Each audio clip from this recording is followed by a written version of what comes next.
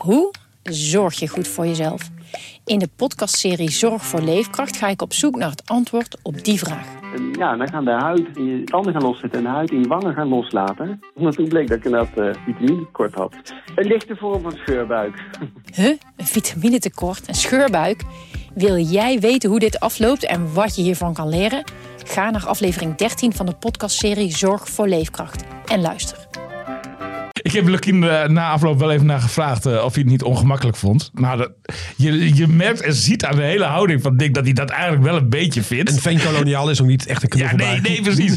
Dick zei ook van, nou, hij hoeft het voor mij niet per se in het openbaar te laten zien, zeg maar. Ja. Radio Milko. Radio Milko. De podcast over FC Groningen. Ja, en die podcast met FC Groningen is ook met William Pomp, de clubwatcher. Hallo. En supporter en journalist Willem Groeneveld. Hallo. Hallo Willem. 4-1. Wie was het meest negatief over de wedstrijd Groningen-Jong Ajax? Dick Lukien, hè? Ja. Dick Lukien was het meest negatief. Ja. Dat is wel opvallend. Ja. Dat je, ondanks een overwinning en toch wel een stadion dat redelijk in euforie was, dat de hoofdtrainer dan zeer, zeer kritisch is. Want dat was hij na afloop. Ja. Want ik heb de interviews gemist, toen zat ik in de kroeg. Toen al? Nou ja, wel na de wedstrijd. En waar was hij kritisch op dan? Nou, op heel veel aspecten van het spel van FC Groningen. Volgens mij onder andere op een paar spelers vond hij, of Suslov vond hij bijvoorbeeld niet zo goed. Er waren een paar spelers die hij niet zo goed vond eigenlijk.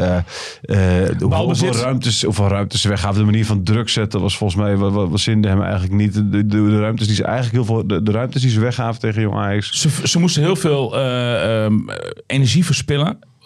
Met het druk zetten op de tegenstander. En dat ze zaten er ook echt wel doorheen, hè, bij het einde, zag je. Ja, dat klopt. En dat betekent dan, denk ik, dat ze positioneel niet goed staan. Dus daar zal deze week op de training de aandacht wel naar uitgaan, denk ik. Wie was voor jou de man van de wedstrijd, Willem? Ja, meerdere. Ik vond Rente erg goed spelen. Rente was heel goed, hè? Baken van rust achterin. Maar ik vond Toerij ook goed spelen. Eerste 20-30 minuten moeizaam. Maar wat prachtig verhaal ook achter die gast. Ja. Postma vond ik aardig spelen. Moet je het verhaal eigenlijk even in grote lijnen vertellen? Want heel veel luisteraars weten dat natuurlijk niet. Nou, volgens mij, maar corrigeer me als ik er verkeerd meega. Maar volgens mij is Toerij zoon van 2 vluchtelingen. Die zijn elkaar tegengekomen in het asielzoekerscentrum in Groningen. Klopt. Komen beide van een andere kant van de wereld ook. Hadden elkaar zonder de ellende waarvoor ze moesten vluchten nooit ontmoet waarschijnlijk. En 18 jaar later is de bekroning van die liefde speelt de pannen van het dak in de Euroborg. Ja, mooi hè? Ja, prachtig. Ja, dat is wel een prachtig verhaal. En Sierra Leone, dat is ook nog eens een keer... ja, precies. Ja. Een land met grote historie bij FC Groningen. Ja. En ook een aardig ventje, Toerij, schijnbaar. Hè? Ja, perfect ABN, goede interviews na afloop. En ik vond Kevin... ABN bestaat niet meer trouwens. Oké, Algemeen Beschaafd Nederlands. AN, Algemeen Nederlands. Nou, beschaafd mag niet meer? Nou ja, ik bedoel, er zijn genoeg woorden die niet beschaafd zijn. Okay. Maar wel gewoon heel keurig uitgesproken. Hij sprak accentloos Nederlands. Hij doet VWO volgens mij. Het is een hele slimme jongen ook. Ja, hè? En Kevin van Veen vond ik... Er komen alleen maar leuke mensen uit Sierra Leone dan. Want ik vind de Sanko was zeker een zeer sympathieke vent. Absoluut. En Kevin van Veen, ondanks dat hij nog moet terugkomen van zo'n zware griep, waarmee hij 7 kilo spiermassa kwijt is geraakt. Goed, jongen. Ja? Sterk, ja. Op het duur in de tweede helft neemt hij een bal aan met 3 Ajaxiden in de rug. Ja, en die wimpelt hij af alsof het keilopen zijn. Het was echt... Over 7 kilo spiermassa. Even kort zeggen. Ik heb in de persruimte heb ik nog een filmpje van jou mogen gaan. Ik ga niet vertellen wie het filmpje heeft laten zien. Ik bedoel, toen ik beviel van een drieling. Die dat filmpje, ja. Hoe gaat het met jouw workout? Ja, wel goed. Wel fijn dat ik daar in de beschermde omgeving van de sportschool uit de naad zit te werken. En dat dan die filmpjes in één keer overal rondgaan. Ja. Hoe kan dat toch? Ik weet maar ik ga niet de naam van de betreffende RTV Noord-journalist noemen die het filmpje heeft laten zien. Nee. Ja, goed. Als hij bezig gaat op de apparaten, klinkt het ongeveer als Speedy Griffin die lacht. Okay. Ja. Hij zei zelf ook dat hij echt kapot was gegaan. Ja. Maar goed, dat is zijde. Jij hebt gezeten op de Noordtribune. Gestaan, ja, precies. Nou, daar hebben we een lezersvraag over. Ja. Huh? Deze duurt te lang, deze jingle. Ja. Het klinkt alsof hij uit het jeugdjournaal of zo wegkomt voor een doelgroep die niet onze doelgroep is. Ik heb iedereen die ik sprak, dat ik zei dat ik hier maar naartoe ging, kreeg 1 punt mee. Zorg ervoor dat die jingle voor altijd op het programma verdwijnt. Ja, echt. Dat het een item is, joh. Ja. Het is echt een item. Heel lekker. Nou, ik heb er nog niemand over gehoord. Behalve jou en Steven Bleker. Ja. Nou, alle 2 luisteraars. De vraag is... Van Windvet. De vraag is van Windvet, Willem. Denkt Willem dat de sfeer net zo fantastisch kan blijven als afgelopen vrijdag als boven en onder gescheiden worden op de Noordtribune? Ik denk het wel. Het lastige is wel dat de Noordtribune, de kracht van die tribune is nu dat het enorme massa mensen is, waardoor die eigenlijk te dicht op elkaar staat, waardoor het misschien ook wel onveilig wordt. Je voelt ook die tribune trillen helemaal. Ja, ongelooflijk. Maar wat een mensenmassa. Ja, te gek, hè? Ja, op zich hartstikke mooi om te zien, hoor. En ook dat springen. Maar mij bekroop, ik sta wel niet op die tribune, maar mij bekroop wel hetzelfde gevoel. Van als je zo massaal met elkaar in eenzelfde ritme aan het springen bent, is dat niet gevaarlijk? Ja, het stadion is daar in ieder geval niet op gebouwd, die onderste ring. Dus qua veiligheid zal het wel moeten. Nu had ik gedacht van dat zal meevallen. Maar ja goed, je hebt natuurlijk allemaal gezien in Nijmegen. Dat het kan verkeerd gaan zomaar. Ja. En het nadeel is als je dat uit elkaar trekt, dan zal de sfeer op Noord beneden misschien wat minder worden. Het voordeel daarentegen is wel dat je boven misschien ook weer een klussen met sfeermakers krijgt. Dat je die hele tribune sfeervol krijgt. Ja. Dus dat is... maar goed, het moet gewoon. Het kan niet anders. Ja, ik denk het wel. Ja. Ik zag een fantastisch systeem bij NEC in de Goffert. Met die gezichtsherkenning. Ja, heb je dat gezien? Heb ik gezien. Ja. Nou, dat vond ik echt uniek. Dan ben je toch gelijk van heel veel problemen af. Bij FC Groningen ook. Maar je komt binnen, je wordt gescand, je gezicht en je kunt doorlopen. Je kunt bijna in één keer doorlopen. Die gezichtsscanners die werken zo snel dat ze je bij wijze van spreken van afstand al aan zien komen. Ik heb er nogal wat ethische bezwaren tegen. Maar... Wat dan? Nou, gezichtsherkenning. Dus er wordt belangrijke informatie van je wordt opgeslagen. Wie weet wat er met informatie gebeurt op een gegeven moment. Ja. Nou ja, daar zullen allerlei contracten onder liggen, denk ik. FC Groningen had een aantal jaren geleden ook gezichtsherkenningscamera's bij de ingang van Noord. Hebben er niet heel lang gehangen. En ik ben er toen aan het vragen geweest van wat gebeurt er met die informatie? Stel je voor dat ik over 5 jaar een keer naar Amerika wil. Ja. En Trump zegt dat elke voetbalsupporter er niet in mag omdat het een potentiële hooligan is. Ben ik dan de Sjaak? Dan gaan we even punt afmaken. Toen zei Ries, nee, die gegevens bewaren we intern. En dat komt goed. Maar je hebt de Patriot Act in Amerika. Het was volgens mij van de Amerikaanse leverancier die apparatuur. En dan zijn ze verplicht die informatie te delen ook met de Amerikaanse overheid als het wordt opgevraagd. Vind ik toch wat lastig. Ja, maar Willem, dan kunnen toch heel veel dingen niet meer. Jij hebt onlangs een huis gekocht. Dan moet jij een kopie van je paspoort inleveren. Ja. Wat gebeurt er met die gegevens? Weet je, zo kan ik wel 100 voorbeelden noemen waar jij moet identificeren en waarvan jij niet weet wat er met die gegevens vervolgens gebeurt. Dat is een beetje wat aboutism, wijzen naar andere dingen. En ik vind mijn gegevens op paspoort achterlaten nog wel iets minder ver gaan dan de gezichtsgegevens waarin jij een unieke vingerafdruk hebt, zeg maar. Ja. Maar goed, als het soepel werkt... Nou ja, die directeur van NEC, dat is sowieso al een enthousiaste kerel trouwens. Zijn naam wil me even niet te binnen schieten. Wilco van Schijk? Maar precies, die is het. En die was er zeer, zeer enthousiast over. Je zag ook dat het... die zat helemaal van, je gaan ze allemaal kijken, heel Europa. Ja. Koning komt binnenkort langs van de ik denk ook dat zij de eerste club zijn. Dat was ook deze club. Ja, precies. En zij hebben nog maar 1 poortje nu dan van die apparatuur voorzien, bij wijze van proef ook. Maar de kern was er niet blij mee. Want die moeten sjaaltjes en mutsjes en petjes. Maar dat is alleen maar goed. Dat is alleen maar goed. En het was een beetje een gearrangeerd item. Want er stonden gewoon 2 klaar natuurlijk die door dat poortje gingen lopen. Maar dat werkte feilloos, moet ik zeggen. En Van Schaik zei ook van... het is ook bij het vullen van het stadion. Je zult minder snel wachtrijen hebben. Want het gaat allemaal veel sneller. Dat is wel een groot voordeel. Ik kwam dik een uur voor de wedstrijd aan bij de Noordtribune. Het was ramvol aan de buitenkant. Ik denk dat ik wel een half uur in de rij heb gestaan voordat ik binnen stond. Ja. Nou, dat ben je dan ook grotendeels kwijt. Kostbare bierdrinktijd. Ja. Het bier was op, hè? Dus, bier was op. Hoe werd daar eigenlijk op gereageerd op de tribune? Want dachten ze dat het bier op was? Of dachten ze 11.000 liter, 65 minuten ongeveer. Vallen ze vrij snel na het zaken van die wedstrijd. Bier was op, werd er gezegd. En wij staan direct bij de bar heel strategisch, zodat we heel snel dat kunnen halen. En vrij snel daarna ging rond, het is afgeknepen, want vanwege die staking. Vervolgens werd direct duidelijk dat het niet zo was dat die tank echt leeg was. Ja. En Berenburg werd nog wel verkocht en er was nog 5 minuten en was dat ook uitverkocht. Ja. 11.000 liter, gedeeld door 4.000 man, 3.000, 4.000 man op de tribune. Maar dat wou ik eens even narekenen. En ik heb dat in mijn hoofd al gedaan. Er zitten 20.000 man in het stadion. Nou, was het bier alleen op de Noordtribune op? Ja. Oké. Nou, hoeveel bierdrinkers zul je daar hebben? Dan heeft iedereen al 2 liter bier op. Dat kan me bijna niet voorstellen. Meer. Er staan denk ik 4000 mensen ongeveer op de tribune. Er zijn meer hoor. Ja, dus 22...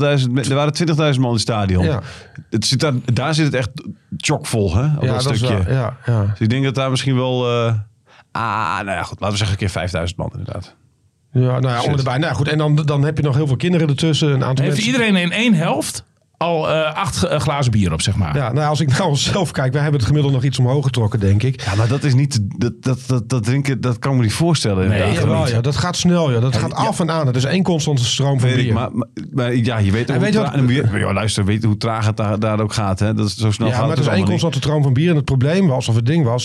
Ze hebben echt niet ruim 2 liter per persoon gedronken in een helft, hè? Ja, zeker wel. Er was gewoon 11.000 liter al. Gemiddeld 2 liter bier in een helft. Ik denk nog wat hoger. Ik denk dat vond het ook hoog. 3. Maar het zijn gewoon de feiten, Thijs. Die tank was vol en die tank was leeg aan het einde. En dat was alleen op de Noordtribune. Of zou het andere gerucht waar zijn dat ze de kraan bewust hebben afgesloten? Niet. Ik begreep ook van John de Jonge... Omdat er met bier gegooid werd. Nee, ik begreep ook van John de Jonge dat het echt leeg was. Als voorzitter van de supportersvereniging.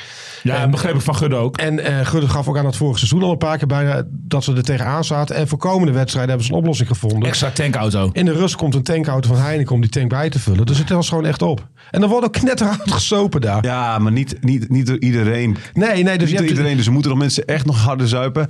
Ja, maar Willem, ik weet het. Je bent een groot bierdrinker, hoor. Ga maar een keer met ons mee, Thijs. Je bent een geweldige bierdrinker. Je bent een geweldige bierdrinker. Dat mag ik. Dat vertel ik je graag. Je mag wel niet in de schoenen staan van mij en William. Maar in de goede tijd. Maar ga maar een keer mee, Thijs, met ons. Doe ik graag, maar ik wil even nog... hoe laat kom je aan in het stadion? Nou, dat was het hoe laat kom je aan het stadion? Normaal gesproken ongeveer een half uur voor de wedstrijd. En dat was het ding deze wedstrijd. De Noordtribune had opgeroepen om 5:15 de spelersbus te onthalen. Daar stonden een man of 1000 op het bierplein of op het supportersplein. En die gingen rond 6:15 allemaal massaal naar binnen. Dus een uur voor de wedstrijd zat die Noordtribune al vol. En dat hebben ze nooit. Dus er is veel meer gedronken dan een normale wedstrijd daardoor. Oké. Het gaat ook hartstikke traag toch altijd? Er zit wel wat meer snelheid in tegenwoordig. Oké. Ja. Nou ja, goed. Ik bedoel... Weet je ik zeg niet dat het onmogelijk is om zoveel bier te gaan drinken. Het is meer zeg maar als mensen een wedstrijd aan het kijken zijn ook nog eens een keer. Want dat hebben ze ook gedaan met z'n allen natuurlijk. Dan ga je dat niet redden. Je gaat niet... Weet je hoe dat gaat? Zij staan op de tribune. Ik kom eraan lopen. Een klein voorbeeld. Ik koop direct 4,5 liter voor de mensen die er staan. En ik kom eraan lopen. Er staan al bier voor ons klaar. Voordat ik mijn eigen biertje kan aanbreken, komen er nieuwe vrienden aan. En dan komt het volgende bier eraan. En vanaf dat moment is het één constante stroom. Ik heb heel vaak dat ik in het begin een biertje koop. Dat ik hem niet neerzet. En dat hij aan het einde van de wedstrijd er nog is. Omdat er daarna alleen nog maar meer bier bij komt. Ja, mag ik voor de volgende wedstrijd als klus voor de krant... Je bent toch mijn baas, zo moet ik het zien. Mm-hmm. Ja, mooi ook. Ik wist dat jij gewoon bevestigend zou denken. Hij groeit ook een beetje. Ja. Klopt wel. Mag ik gewoon even dan een beetje achter Willem stiekem gaan staan en turven hoeveel die zuipt? Ja, en dan tot de 65 minuten, of dat meer dan 2 liter is? Nou, want kijk, ik ben op zich ook best wel een ervaren bierdrinker. Zeker. Ik drink graag een biertje. Ja. Maar prachtige bierdrinker. Zeker als de meeste supporters die daar naar binnen gaan, die hebben van tevoren ook al flink ingedronken. Dus dan verbaast me dat aantal helemaal. Want ik weet niet hoe het bij jullie zit. Maar als ik bijvoorbeeld voordat ik het stadion inga, of voordat ik een bepaalde kroeg inga, al 6 bier op heb, ik noem maar wat, of 7 bier. Ja, dan gaat het bij mij vervolgens niet zo heel hard meer. Ja, maar in de kroeg is het toch een ander tempo dan in het stadion, omdat iedereen constant bier haalt. Dus er is geen moment van rust. Dus in de kroeg wordt toch ook altijd constant bier gehaald? Ja, maar meer. Want je zit Ja, maar dan zit je met een groepje van 4 of 5 mensen aan de tafel of aan de bar. En hier heb je 5000 mensen om je heen die constant bier blijven halen. Het is toch wel... Ga maar een keer mee thuis. Ga er een prachtig sfeerverslag over pennen. Ja, dat ga ik doen. Mijn zegen heeft het. Ja, oké. Declareren dan ook? Nou ja, goed. Ja. Maar het is natuurlijk ook gewoon... Heel veel bier wordt natuurlijk ook weggegooid. Tijdens het juichen. Bruggetje. Ja, mooi bruggetje, ja. Want wat vonden jullie daarvan?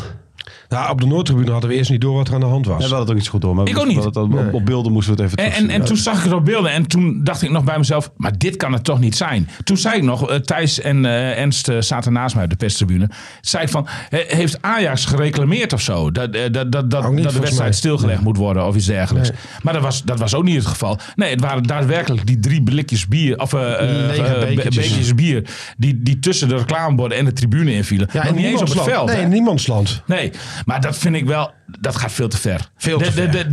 Dit slaat helemaal nergens op. Dan kun je niet meer juichen als speler zoals Romano Postma deed. Prachtig, even in de hekken, bij de harde kern. Zo'n jongen van de stad. Ik vind dat moet kunnen. En er wordt ook niet bekogeld, er wordt niet moedwillig tegen mensen niet aangegooid. Nee, helemaal niet. Bij Rode JC gebeurde het ook dat er een paar biertjes op dat niemandsland daar ging het gewoon door. Daar ging het gewoon door. Je mag niet iemand betichten van een whataboutism en dan meteen het zelf ook gaan doen. Als het uitkomt zo wel. Nee, maar ik snap wel dat. Dan moet je gewoon terugnemen. Dit gaan we niet doen. Maar één keer die jingle en ik ga naar huis. Neem maar even terug. Mag het presentatortje er ook iets over zeggen? Ja, zeker. Kijk, het is natuurlijk gewoon echt belachelijk om het hier... Eigenlijk is het belachelijk om hier te laten staken. Er gebeurt niet zo heel veel. Het zijn lege bekertjes. Ze komen tegen niemand aan. Omdat ze zeggen, het zijn juichbiertjes. Ook weer niet per se. Er zit ook nog even 3 seconden tussen voordat ze op het veld komen. En het doelpunt. Dus moi. Maar goed, het is nu even... je moet nu even een half jaar moet je dit hebben. Een half jaar veel te streng zijn. Zodat iedereen begrijpt straks... Oh, wacht even. Als we inderdaad bekers gaan gooien... Dan krijg je dit. Dus dat moeten we even niet doen. Maar je zag daarna gebeurt het niet. Dus dan moet je even erheen. Dus maar dit roept wel heel veel weerstand op. Dus dat kan averechts werken. En, zeker. Ik zei ook tegen William, dit is niet de-escalerend. Want nu zal je alleen escalerend. Dat dacht ik ook. Maar uiteindelijk is er ook niks gebeurd. En misschien moet je er eventjes doorheen. Dus even een half jaar accepteren dat het misschien af en toe een beetje kloot is. Maar dan moet er misschien ook wel wat anders gebeuren. Die biertjes zijn van die hele lichte bekertjes. Van het slappe plastic. Dus als je aan het juichen bent en je wordt een duwtje. Je kunt het ook zomaar uit je handen verliezen. Ja, ik lach, maar dit is het slechtste kutargument dat ik ooit heb gehoord. Sorry voor mijn taal. Het is een klote argument, maar het kan gebeuren. Maar het punt wat ik wil maken, dat werd in de Conforminder Telegram groep ook geopend. Volgens mij moet je naar die hardcups toe. Wat je in Duitsland ook hebt bij concerten en voetbalwedstrijden. Van die harde bekers bier met een goed handvat eraan. Zit statiegeld op, behoorlijk statiegeld op. Daar verdwijnt niks. Je komt daar binnen, je koopt je bierglas voor 2 of 3 euro. Bier blijft er veel lekkerder in. Het houdt veel beter vast. En er belandt geen biertje op het veld, want het kost je 3 euro. Het past ook wel goed bij de sfeer, zo'n pul. Zeker. Je kunt hem vasthangen aan het hek en je hebt een mooi clubembleem erop. Nou, vind ik niet zo gek. Bij de Graafschappers hebben ze dat nu ook gedaan volgens mij. Het is bijna zonder argument dat je een plastic glas bier niet zo makkelijk vasthoudt in je hand, dat hij heel makkelijk uit je handen vliegt. Is natuurlijk gewoon heel slap. Totale onzin. Een gelegenheidsargumentje.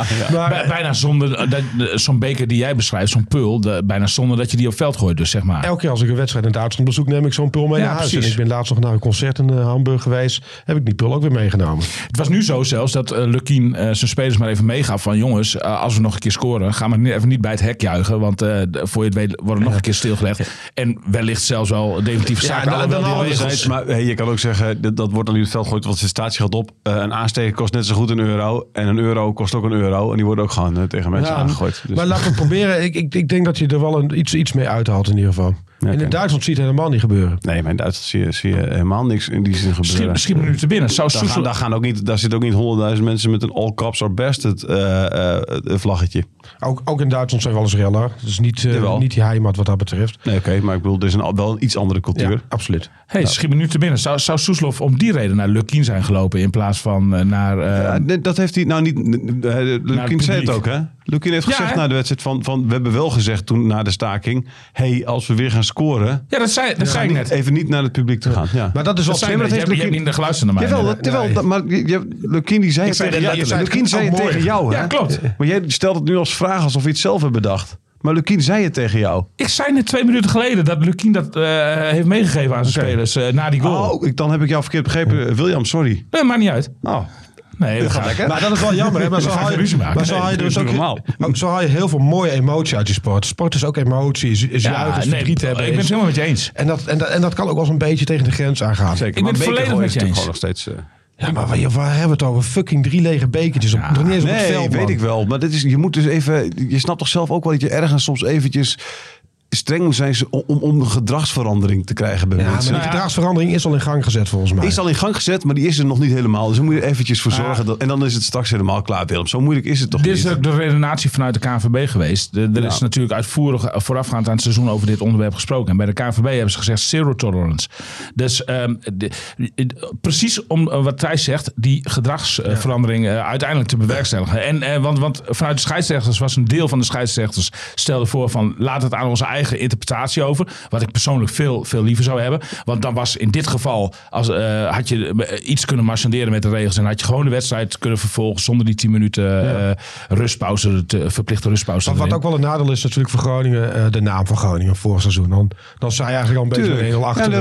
Ja, daarom. Dus dit is misschien toch eventjes ook dat je dat moet accepteren in die zin. Dat het misschien net even wat strenger is. Dat heb je toch... We hebben het ook geaccepteerd. Het kon niet anders om te accepteren. Ja, precies. Op de middelbare school heb je dat toch ook gehad. Dus je dan, degene die af en toe een keer spijbel, dat werd een keer wel door de vingers gezien. Maar iemand die het altijd deed, die moest ook meteen altijd... Maar ik heb geen enkele supporter gesproken van welke tribune dan ook in de Euroborg. Die zei van, nou terecht dat het even stilgelegd is. Nee, ik heb daarna nog 2 mensen wel gesproken die wel het begrip hadden voor die situatie. Niet begrip hadden voor... Die vonden het ook streng en die vinden het ook stom. Maar die hebben eigenlijk hetzelfde punt als ik. Dat je gewoon zegt van, joh, je moet even door deze zure appel heen. Het is even vervelend, maar dan pas op die manier krijg je die gedragsverandering. En dan...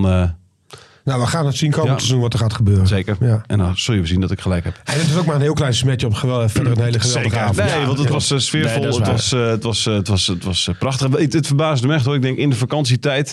Ik denk nou, oké. Natuurlijk, er zijn veel seizoenkaarten. Maar als je op 70% bezettingsgraad zit, dan heb je het lekker gedaan. Maar dit was... Dit was zelfs het uitvak werd in de verkoop gegooid voor FC Groningen supporters. Ja? Omdat het vol zat verder. Ja. Nee, mooi. Heel mooi. Maar ik vroeg me af, Willem, je hebt nu deze wedstrijd gehad natuurlijk. Vol stadion.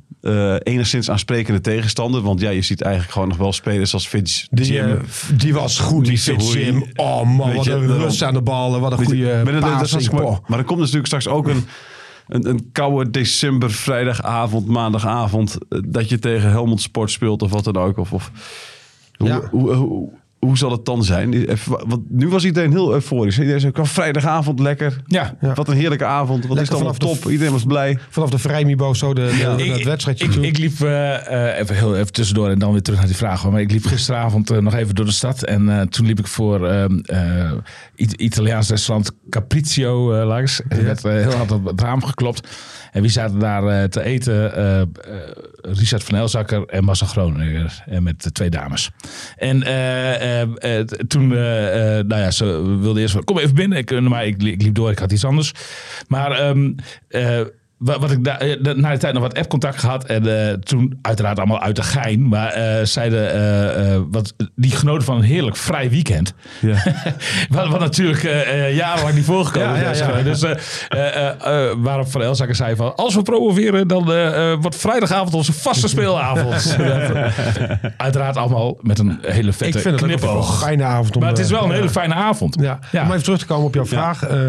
Ik denk, dat hangt heel erg van de prestaties af. Als Groningen vanaf dit moment de winter onderhoudt en lekker leuk frivol voetbal speelt, dan blijft het stadion ook tegen top-os vol zitten. En je zegt al aansprekende tegenstander, maar ik denk dat veel mensen een echte club top-os mooier vinden dan Ajax 2. Ja, oké.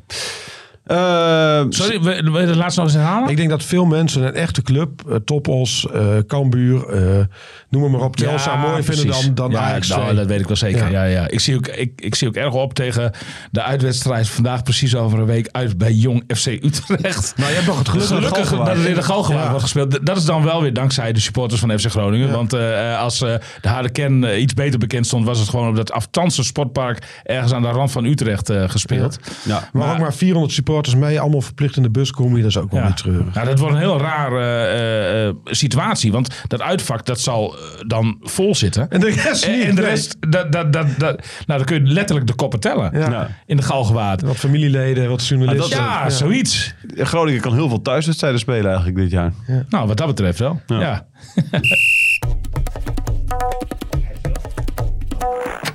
Die bruggetjes zijn wel erg gemaakt vandaag. Dit is helemaal geen bruggetje naar iets. Dacht ik. Vraag.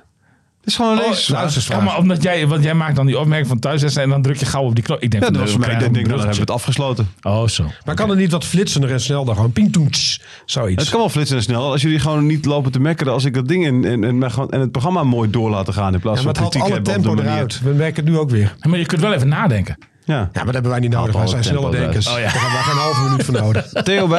Theo Buijsink uit Groningen wil weten. Moet er niet alsnog een teamfoto komen met Romano Postema erop na zijn optreden van afgelopen vrijdag? Ja, dat is wel... Zo moeilijk is het niet, toch, om een fotootje te maken? Maar volgens mij heeft Lukien daar inmiddels ook wel uitgebreid excuses voor aangeboden en de hand in eigen boezem gestoken dat het wel een fout van de club was. Mm-hmm. Ja, het is al geweest. Het is wel leuk voor hem. Ja, maar nu gaat er een team van... hij is een basisspeler nu. Hoewel, daar moet je wel een kleine nuance bij aanbrengen. Tom van Bergen was begin vorige week ziek. Anders was de strijd tussen Tom van Bergen en Romano Postma nog lang niet gestreden om die ene basisplek. Dus hij heeft ook wel een klein beetje in de schoot geworpen gekregen. Maar oké, hij heeft het vertrouwen niet beschaamd. Hij zorgde inderdaad voor diepgang in het veld. Ik kon me 1 moment herinneren. Volgens mij de grootste kans op die goal dan in de eerste helft. Waarbij Romano Postma diep werd gestuurd door Van Veen. Mm-hmm. Goede voorzet afleverde. En helaas stond vlak voor de goal van Gelderen. Die het dan net verknalde.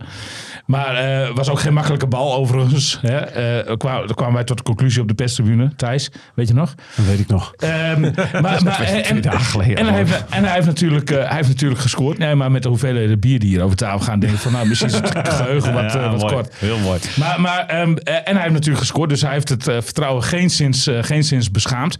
Maar goed, de basisplaats was als Van Bergen gewoon fit was geweest, misschien niet eens tot stand gekomen. Mm-hmm. En het tweede is dat ik eigenlijk ook vind dat de teamfoto overgenomen moet worden. Want Theo Buijsink, de eigenaar van de tevreden rookster in de stad, die is inmiddels een actie opgestart. Ja, die is een enorme Romano-fan.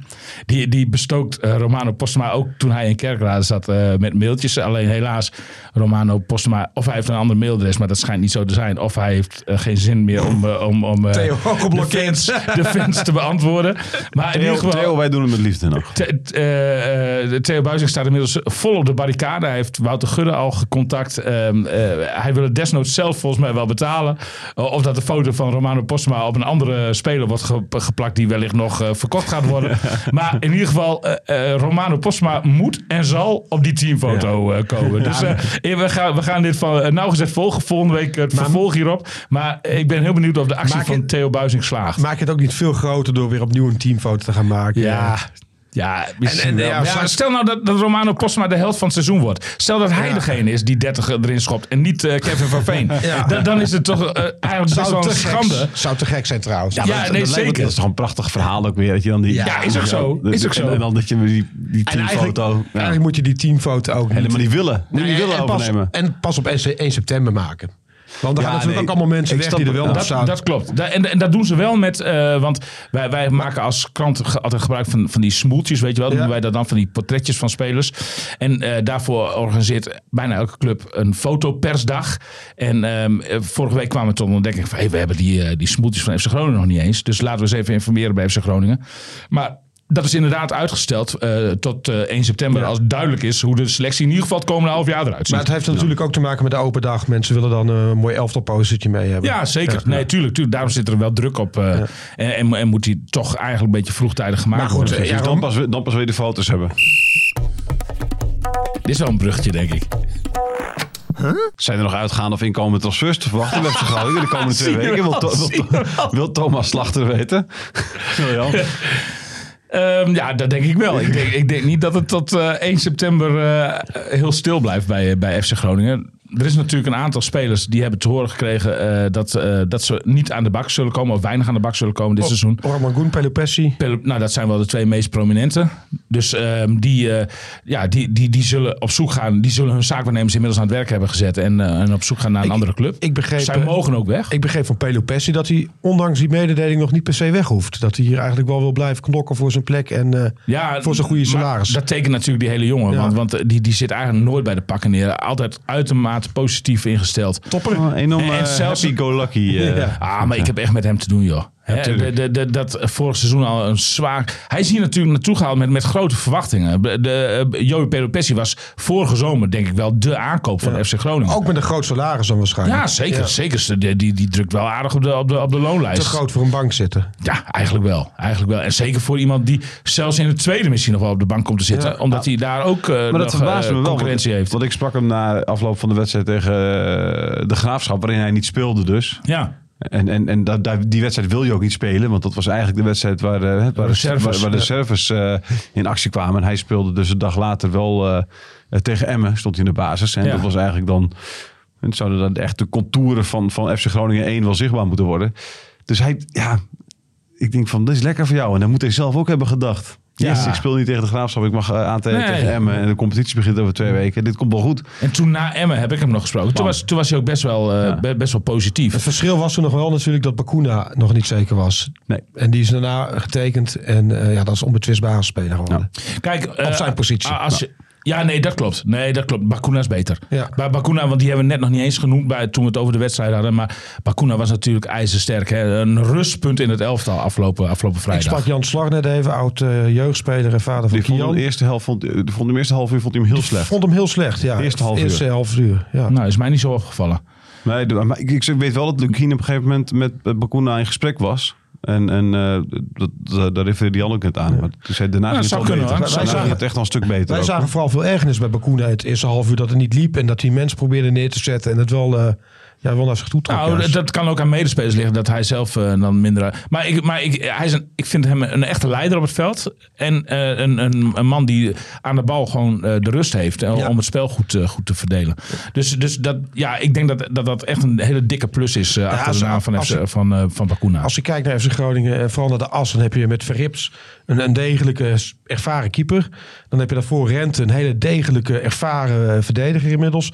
Bacuna op het middenveld en Kevin van Veen in de spits. Dan heb je een hele sterke en vooral een hele ervaren as. Wat heel belangrijk is. Dat is ook belangrijk. Ja. Dat wordt ervaren vooral. Hè? Want FC Groningen heeft de laatste jaren hadden ze eigenlijk altijd het woord dat altijd precies. Danny Buijs heeft ze daar jaren aan geërgerd dat hij te weinig routine en ervaring in zijn elftal had. Mooi voor Buijs trouwens bij de geweldig. Goeie Buijsuitslag weer hoor. Ja. Maar ik terug in de Eredivisie. En je hoort ook af en toe weer druk door de kuip gaan. Ja. Ik vond trouwens wel, ik weet niet meer wat ik wilde zeggen. Oké, ik wil wel iets zeggen. Tijmen Blokcel, hoe zal die op de bank hebben gezeten dan? Met Rente als uitblinker, doelpuntenmaker. Ik heb Blokcel nog niet zelf gesproken over zijn positie die toch wezenlijk anders is inderdaad dan vorig seizoen. Maar wat ik hoor vanuit de technische staf is dat hij er op een hele professionele manier mee omgaat. En dat Dick Lukien ook, daar is Dick Lukien ook ijzersterk in. Hè? Dat soort jongens die dan net even buiten de boot vallen mee te nemen en ze voor te houden dat als zij goed blijven trainen en nog aan bepaalde verbeterpunten werken, dat hun kans echt wel gaat komen. Ja. Dat verwacht ik bij Blokcel ook. En Wim Waskers zei er ook nog over dat hij vorig seizoen ook vanuit de zomerstop moeite had om het niveau in de eerste paar weken, maanden aan te pakken of aan te tikken. En dat hij daarna meeging en zelfs een van de betere werd van de selectie. Ja, dat kan hè. En bij Lukien het mooiste voorbeeld is denk ik wel El Azouzi die onder zich had bij FC Emmen. Die speelde volgens mij de eerste 7-8 wedstrijden van het seizoen toen ook niet. Nee.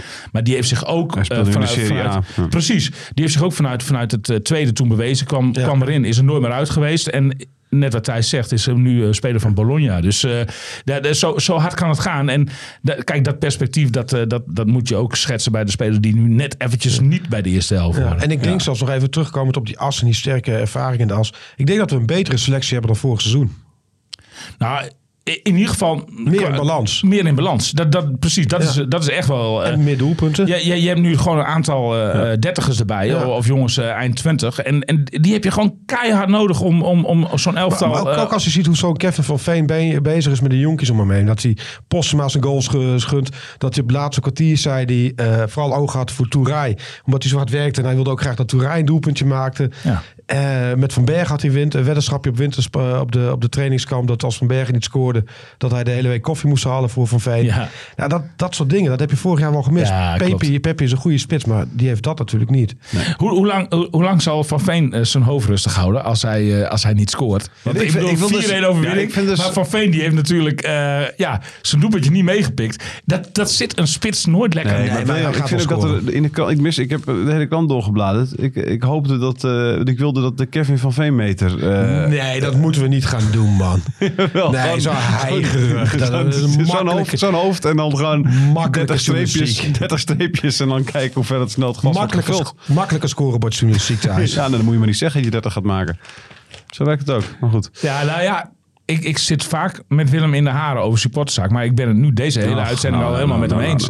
Want ook hierin, dit moeten we niet gaan doen. Nee. Ik dacht, je zei nog iets anders. Dat zijn dingen toch Wormoed. Oh ja. Erger dan een wit. Wormoed hebben we geen last van. Die is nu keurig technisch manager van Indonesië onder 17. Ja, gewoon van een carrière switch. Ook bizar, hè? Ja. Echt. Ja. Lekker namaste in Indonesië. Ja. Indonesië onder 17 ook. Ja. En dan technisch directeur, nog niet eens trainer. Maar op de achtergrond een beetje een soort coördinator. Ja. William, Zo kan het gaan. Ja. Lukien, ik heb hem meerdere keren zien knuffelen al in zijn carrière. Met mij? Nee, met Lubbers. Met Lubbers met name. Dat vond ik altijd een zeer... Ja, vond ik altijd even aandoenlijk als ongemakkelijk, zeg maar, die knuffel. Hoe reed jij deze knuffel tussen Suslov en Lukien? Ik heb Lukien na afloop wel even naar gevraagd of hij het niet ongemakkelijk vond. Maar je merkt en ziet aan de hele houding van Dick dat hij dat eigenlijk wel een beetje vindt. En Veen Koloniaal is ook niet echt een knuffel. Nee, precies. Dick zei ook van, hij hoeft het voor mij niet per se in het openbaar te laten zien, zeg maar. Ja. Maar ja, weet je, ik kan me dat voorstellen. Kijk, Suslov... grillige jongen, maar wel jongen met hart. En ook het hart op de goede plek. Er is natuurlijk veel gebeurd met Suslov. Vorig seizoen een waanzinnig slecht seizoen gedraaid. Dit seizoen kom je dan hier naartoe. Eigenlijk een beetje met de pestpok in je lijf. Want eigenlijk had hij zichzelf graag bij een andere club gezien. Misschien wel ergens in Oost-Europa. Bratislava schijnt nu weer belangstelling te hebben bijvoorbeeld. Nou ja, in ieder geval. Maar dan kom je niet weg. En de directie geeft ook een beetje aan van... Ja, Thomas, maar wij willen gewoon met jou verder. Wij zien in jou een belangrijke pilaar voor komend seizoen. Nou, dan ga je die voorbereiding in. Dan gebeurt er iets op het trainingskamp waar we nog niet echt de vinger achter hebben. Maar in ieder geval voldoende om hem weg te sturen uit het trainingskamp. Een beetje de regels aan de laars gelapt. Smetje. Dan word je 2 weken later nog eens een keer gesnapt dansend op de bar. Nou, je krijgt een aantal gesprekken met de trainer. Die dan toch als eerste verantwoordelijke voor jou, jou even heel diep in de ogen moet kijken. Die gesprekken hebben plaatsgevonden. En in die gesprekken is toch een soort van klik ontstaan. Thomas Suslov heeft een beetje zijn verhaal gedaan over wat voor druk hij voelt vanuit zijn vaderland, vanuit zijn zaakwaarnemer bijvoorbeeld, of vanuit zijn familie waar hij de kostwinner eigenlijk een beetje voor is. En Dick heeft daarin begrip getoond. Heeft ook geschetst hoe hij de positie van Romano ziet. Toen puntje bij paaltje kwam. Van Thomas. Die zei Romano. Oh, sorry, Suslov, ja. Nee, toen puntje bij paaltje kwam, stond Suslov toch afgelopen vrijdag in de basis. Ja, en dan doet dat natuurlijk wel wat met zo'n jongen. Dan voelt hij het vertrouwen blijkbaar. En dan scoort hij ook nog eens een keer. Want zijn zaakwaarnemer, die bestookt hem altijd met... Thomas, je moet meer rendement halen. Want dan kom je in de picture bij alle datascoutende clubs, wat iedere club tegenwoordig doet. En dan zie je het rendement gelijk in de eerste wedstrijd van het nieuwe seizoen opgevijzeld worden. En dan flitst denk ik alles eventjes in zijn hoofd wel voorbij. En dan besluit hij naar de trainer te rennen om die in de... Zoals Suslov heeft. Dat vind ik wel mooi.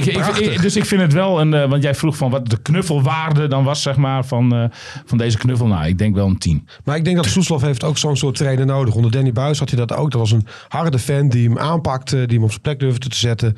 Ja. Dat heeft Suslov denk ik wel een beetje nodig. Zeker. En Lukien heeft als voordeel ten opzichte van Buis misschien nog wel dat hij en die harde kant heeft, maar ook de vaderlijke, gemoedelijke kant.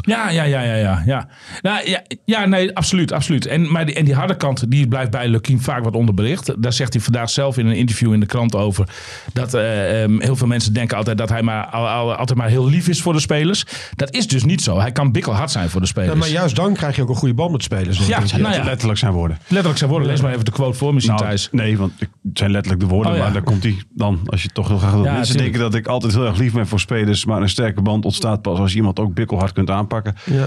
Kortom, maar hij is ook heel lyrisch over Suslov. Hij vindt het een bijtje, een goede voetballer. Valt nog wel wat op aan te merken. Moet wel wat dingen verbeteren. Maar ook zijn karakter, zei hij van... volgens mij bij KVM zat hij in de podcast. Het is een man die het gewicht van de hele club op zijn schouders neemt. Die vorig jaar gefrustreerd was om zijn eigen spel. Maar ook omdat het met FC Groningen zo kloten ging. En zichzelf dan ook geforceerd voorbij gaat rennen. Alles op sleeptouw wil nemen. En daar gewoon niet toe in staat is. En dan zakt hij volledig door het ijs. Ja. Ik wil bijna gaan afronden. Want William begon zichzelf net complimenten te geven. We komen net een beetje in vorm. Dat betekent dat we tegen het einde van de podcast zitten. Johan Hove is het enige waar we het nog even over wil hebben. De hoop van Lukien groeit een beetje op zijn...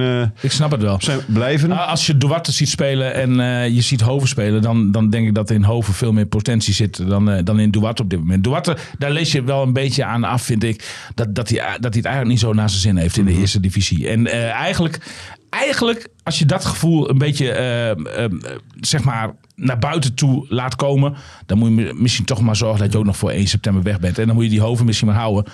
Hoewel, ik denk dat Hove toch uiteindelijk voor 1 september weggaat. Die zaakwaarnemer zit natuurlijk ook bovenop. Hove is wel een gevoelige jongen. Die voelt zich thuis hier. En wat er vrijdag gebeurde, dat hij zo werd toegezongen naar de wedstrijd. Ja, dat doet hem wel wat, hoor. Ja, dat gaf hij ook wel aan. Dat toch wel... Dit vind ik altijd zo schattig, Willem. Dat supporters, dat doet hem wel wat. Nee, maar dat denk ik echt zo. Nee, maar elke supporter zegt dat zo. Ja, hij is Heerenveen supporter. Hij snapt helemaal niet wat zo'n vol stadion waar veel heuring zit. Wat dat doet met spelers. En Hove is wel een honkvast figuur. Weet je, Hove heeft bij zijn voorgaande clubs heeft hij ook jaren gezeten, telkens weer.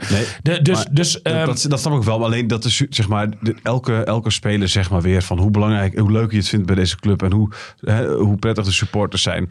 En dat je dan helemaal daarin meegaat, is natuurlijk gewoon heel schattig. Elke speler zegt dat. Overdrijf je het ook een beetje. Ik geloof dat wij vorig jaar naar de eerste wedstrijd van God, hoe heet die jongen alweer? Elvis Manu. Dat was de beste speler die Groningen ooit gehad had. En de band die hij met de supporters had, dat was ongelooflijk om 3 weken later met z'n allen te zeggen, god, die vent die vreet ook helemaal niks uit. En, je hoort al een beetje dingen op één hoop. Ik denk dat het bij verschillende spelers best wel wat doet als gedegradeerde volle bak. Dat ontken ik ook niet. Het gaat om geld. Ik denk niet dat zo'n jongen... ontwikkelingskansen en dan ergens achteraan bungelt ook nog sfeer in de club, publieke belangstelling. Die volgorde is bij Hove wel iets anders. Ja. Ja, daar gaat het eerst om welke watjes zijn. Hoe ga ik daarmee om? Nou, zeker. Dat is een hele belangrijke. Dat is al een hele plus. Maar mag ik nog ergens op terugkomen? Deze week zal wel naar buiten komen dat hij ergens anders tekent. Zeker. Mag ik nog ergens op terugkomen, Thijs? Mezelf even een beetje rectificeren. Oh ja. Niet over die energielabels waar we het toen over gehad hadden. Ik zei vorig seizoen ergens, aan het einde van het seizoen, dat Gudde veel te laat was met de kaartverkoop. Dat het eerder online moest. En ik zat daar hier in deze podcast behoorlijk over te zeiken. Gudde heeft toch gelijk gekregen. Waarvan akte. Hij heeft het goed aangepakt met die seizoenkaartverkoop. Ja. Is ook eens mooi om te horen. Zeker. Dankjewel, Willem. Graag gedaan. Dankjewel, William. Joep. Tot volgende week. Radio Milko. Radio Milko. De podcast over FC Groningen.